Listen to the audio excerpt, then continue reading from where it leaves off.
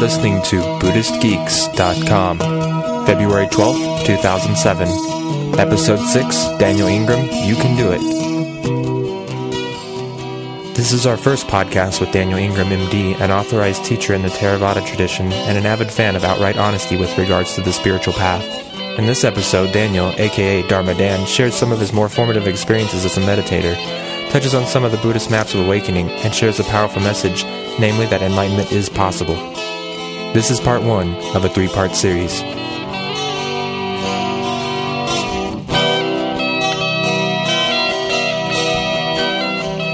If you're interested in sponsoring our podcast, please visit www.buddhistgeeks.com/advertise. I think the main thing we're interested in is finding out a little bit about you, and then also about your perspective on the Buddhist teachings, on specifically the Theravada teachings. And I thought we could start with maybe like a little overview of your path and sort of how that unfolded for you, maybe the key points of your practice or what teachers you worked with, what techniques they were giving you, and that sort of thing. Well, let's see here. I guess my practice started in some sort of non-formal way. I have this memory of being about 3 years old and attaining to what I now know to be the 4th Shamatha jhana, which supposedly is not that unusual.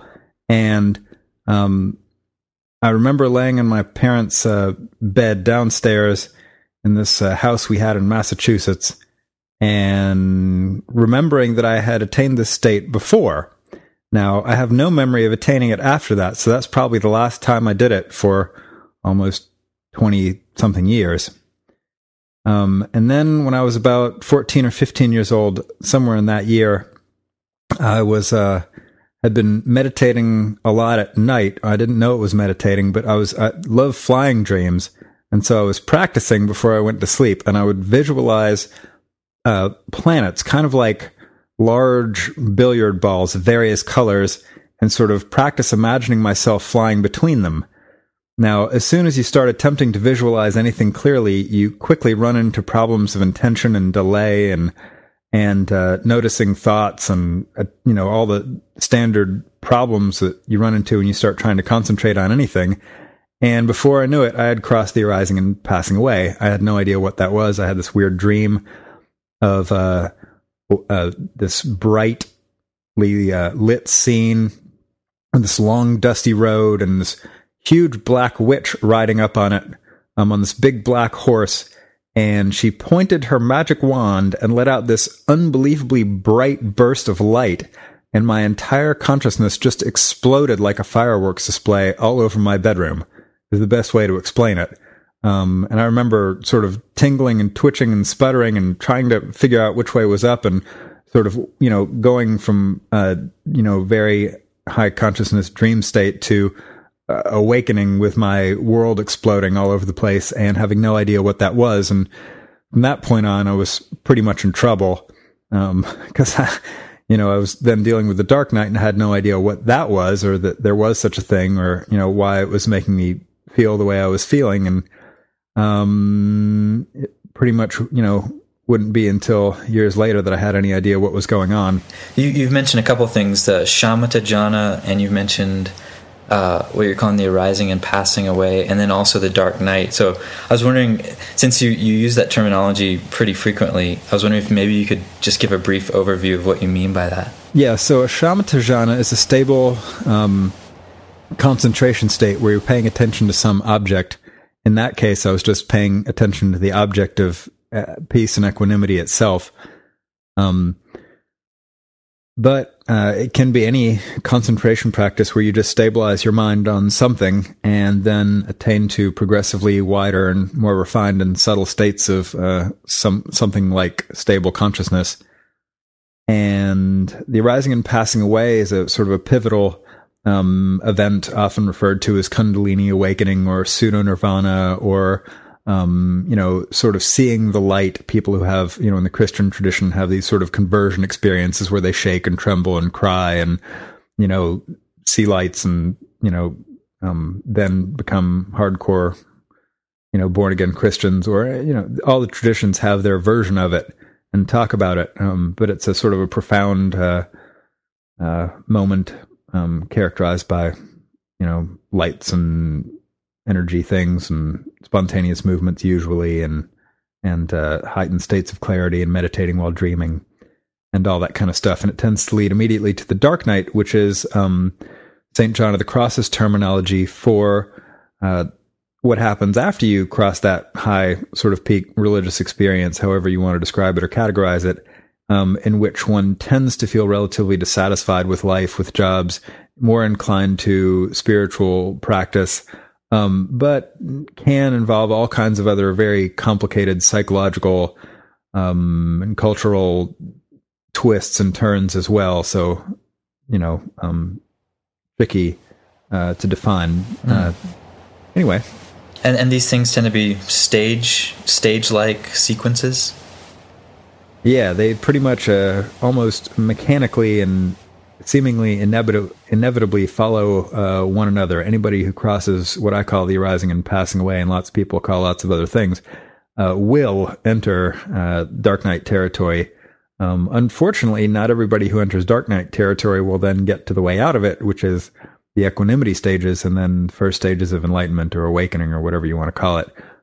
So there are a very, very large number of people stuck in dark night territory, whether they know it or not, or even call it that, and have no idea that that's what's going on and don't know what to do with it. In fact, if you hang out in spiritual scenes and start asking questions about, the sequence of what's occurred in people's practice, you very quickly will realize that lots of people are out there who have had these things happen, and now that's why they're hardcore into whatever they're into and following some sort of a spiritual path. Yeah, and you ended up finding that territory almost on accident when you were 15, you said. So how did you Go ahead. How did you get out of that, or did you? Yeah, so I sort of got out of it. I got out of it and then into more of it. So that's the curse. Once you've ever crossed it, you're gonna live a significant portion of the rest of your life in the dark night, whether or not you get out of it or not. So, and what I mean by that is I went on to get what I call stream entry, or you could call, entering the first bodhisattva bhumi, or the, fourth stage of the second path in the Tibetan five path system, or whatever, pick your favorite map in some other system, and first stage of awakening, whatever. And I did that on my 6th day of my 4th retreat with Christopher Titmuss and some of his friends in the insight meditation tradition in Bodh Gaya, India in 1996, January 13th. And then what happened after that? I guess you continued practicing? Yeah, then I was really in trouble, because then you're really in it.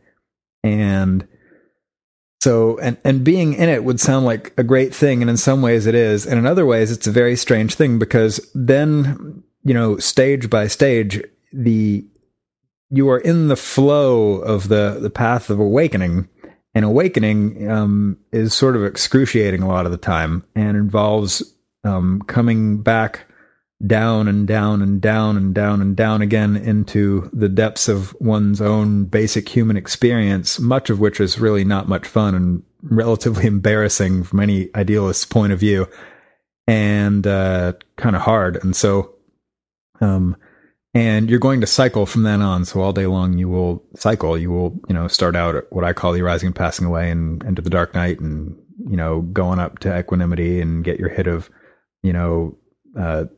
emptiness, or, the first meaning of the word nirvana, which is sort of this interesting discontinuity experience that shakes perceptions about subject and object, and then reality rearises, and you go through the cycle again, and you do that day after day, week after week, and then before you know it, you're into new territory on a new level that you haven't really developed well, and it's, messing with your life, and before you know it, you're in a new dark night, and, having to deal with all the relationship and job issues, and then before you know it, there's a new cycle finishing up, and then you go back through it again and again and again, and that becomes essentially the daily, weekly, and yearly rhythm of your life. Is there a direction that all of that's heading in? Is there something that's progressively happening, changing in your experience, or is it just sort of endless and nothing kind of changing? Well, the endlessness is sort of an interesting way to put it, but the cycles continue. So once you've started cycling, you're always going to cycle. It's almost like being rapid cycling manic depressive or something. You're going to cycle. That's just the nature of the beast. Now, that said, that cycling seems to do something which the traditions have tended to describe as being useful or even holy or profound or something. But essentially what happens is layer by layer of your consciousness and experience, you begin to notice that those things are not split up in the way that we thought they were. And there is not the independent, discrete, steady, continuous, controlling, observing, isolated entity in the center of it all that is either thinking or observing thoughts or doing or, being done to or, whatever it is. So that sense of things progressively begins to be weakened until finally the last hints of that illusion just suddenly stop. And the knot of perception that was clouding things and making us think that we were a subject or a doer or an independent entity or a continuous person is gone. That said, all the processes that were there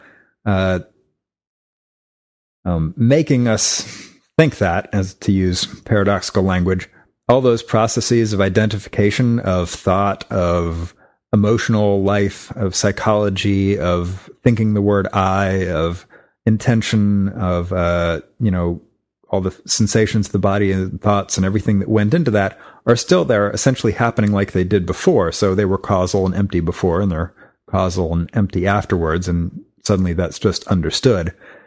And that's at once a good thing in that it does tend to help the system function as best it possibly can, given the limitations of the human condition. And yet it's also, having stripped away the sort of defense mechanism of the sense of a center point, one is left intimately connected and integrated with reality in a way that you now can't get out of. And that has a certain, sometimes excruciating and embarrassing aspect to it, just owing to the nature of humanity.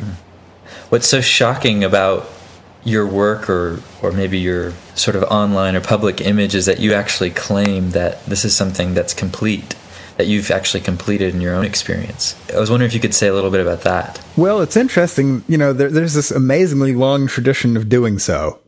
And if you look at the early life of the Buddhist Sangha, the Buddha, we'll take him as the example since we're talking in a Buddhist context.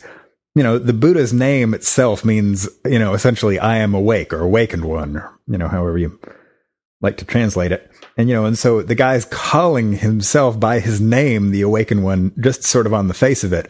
It's a bold statement.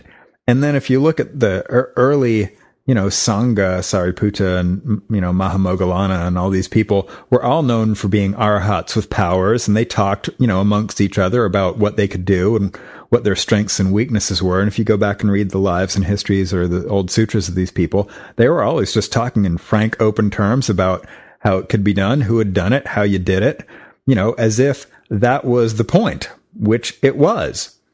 And then for thousands of years, you have things like, 900 years later or so, you have books being written by people who claim to be anagamis and books being written by people who claim to be arhats in the titles of their books, the Vimudimagga, by the arhat, Upatissa, and the Visuddhimagga by the anagami, Buddhaghosa, and essentially the very, all the traditions that have a lineage, essentially you can't be in that lineage without saying you're enlightened. It's the same thing. And so for 2,500 years, we've had, countless thousands of people in all these lineages and all these traditions essentially saying, I'm enlightened. And then all of a sudden someone thinks it's weird that someone would go and follow those ancient practices, which led to so many other people getting it, or, assuming they were claiming it correctly.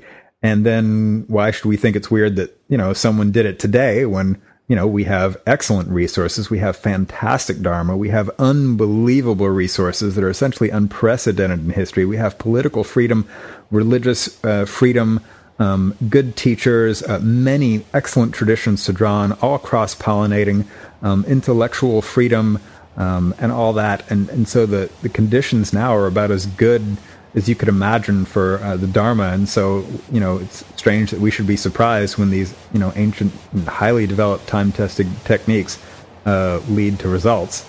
That I'm saying that I've done it is essentially me saying, hey, it can be done. Right. And it can be done today, and it can be done by people, that are just ordinary people, which I am, just by following the instructions, which I did.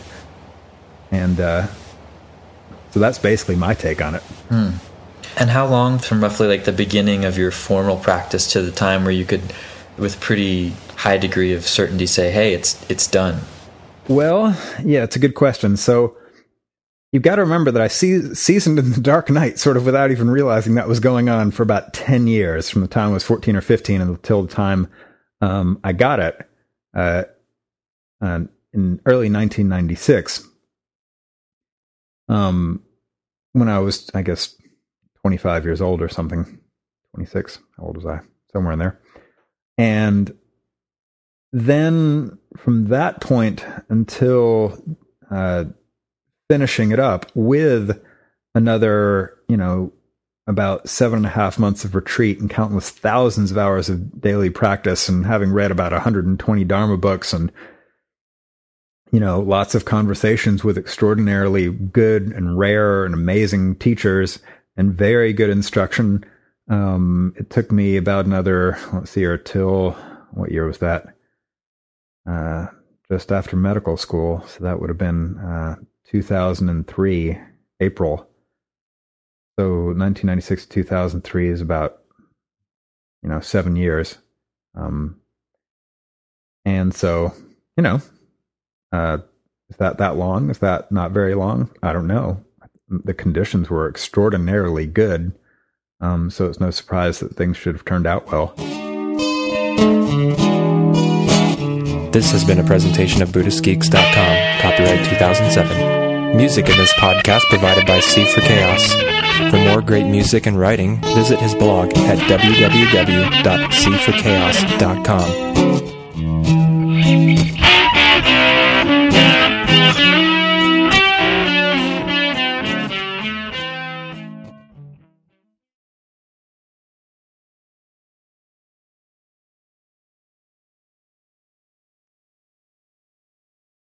Join us for the 4th Annual Buddhist Geeks Conference, hosted in partnership with Mindful Cyborgs and Shambhala Sun, from October 16th through the 19th in beautiful Boulder, Colorado.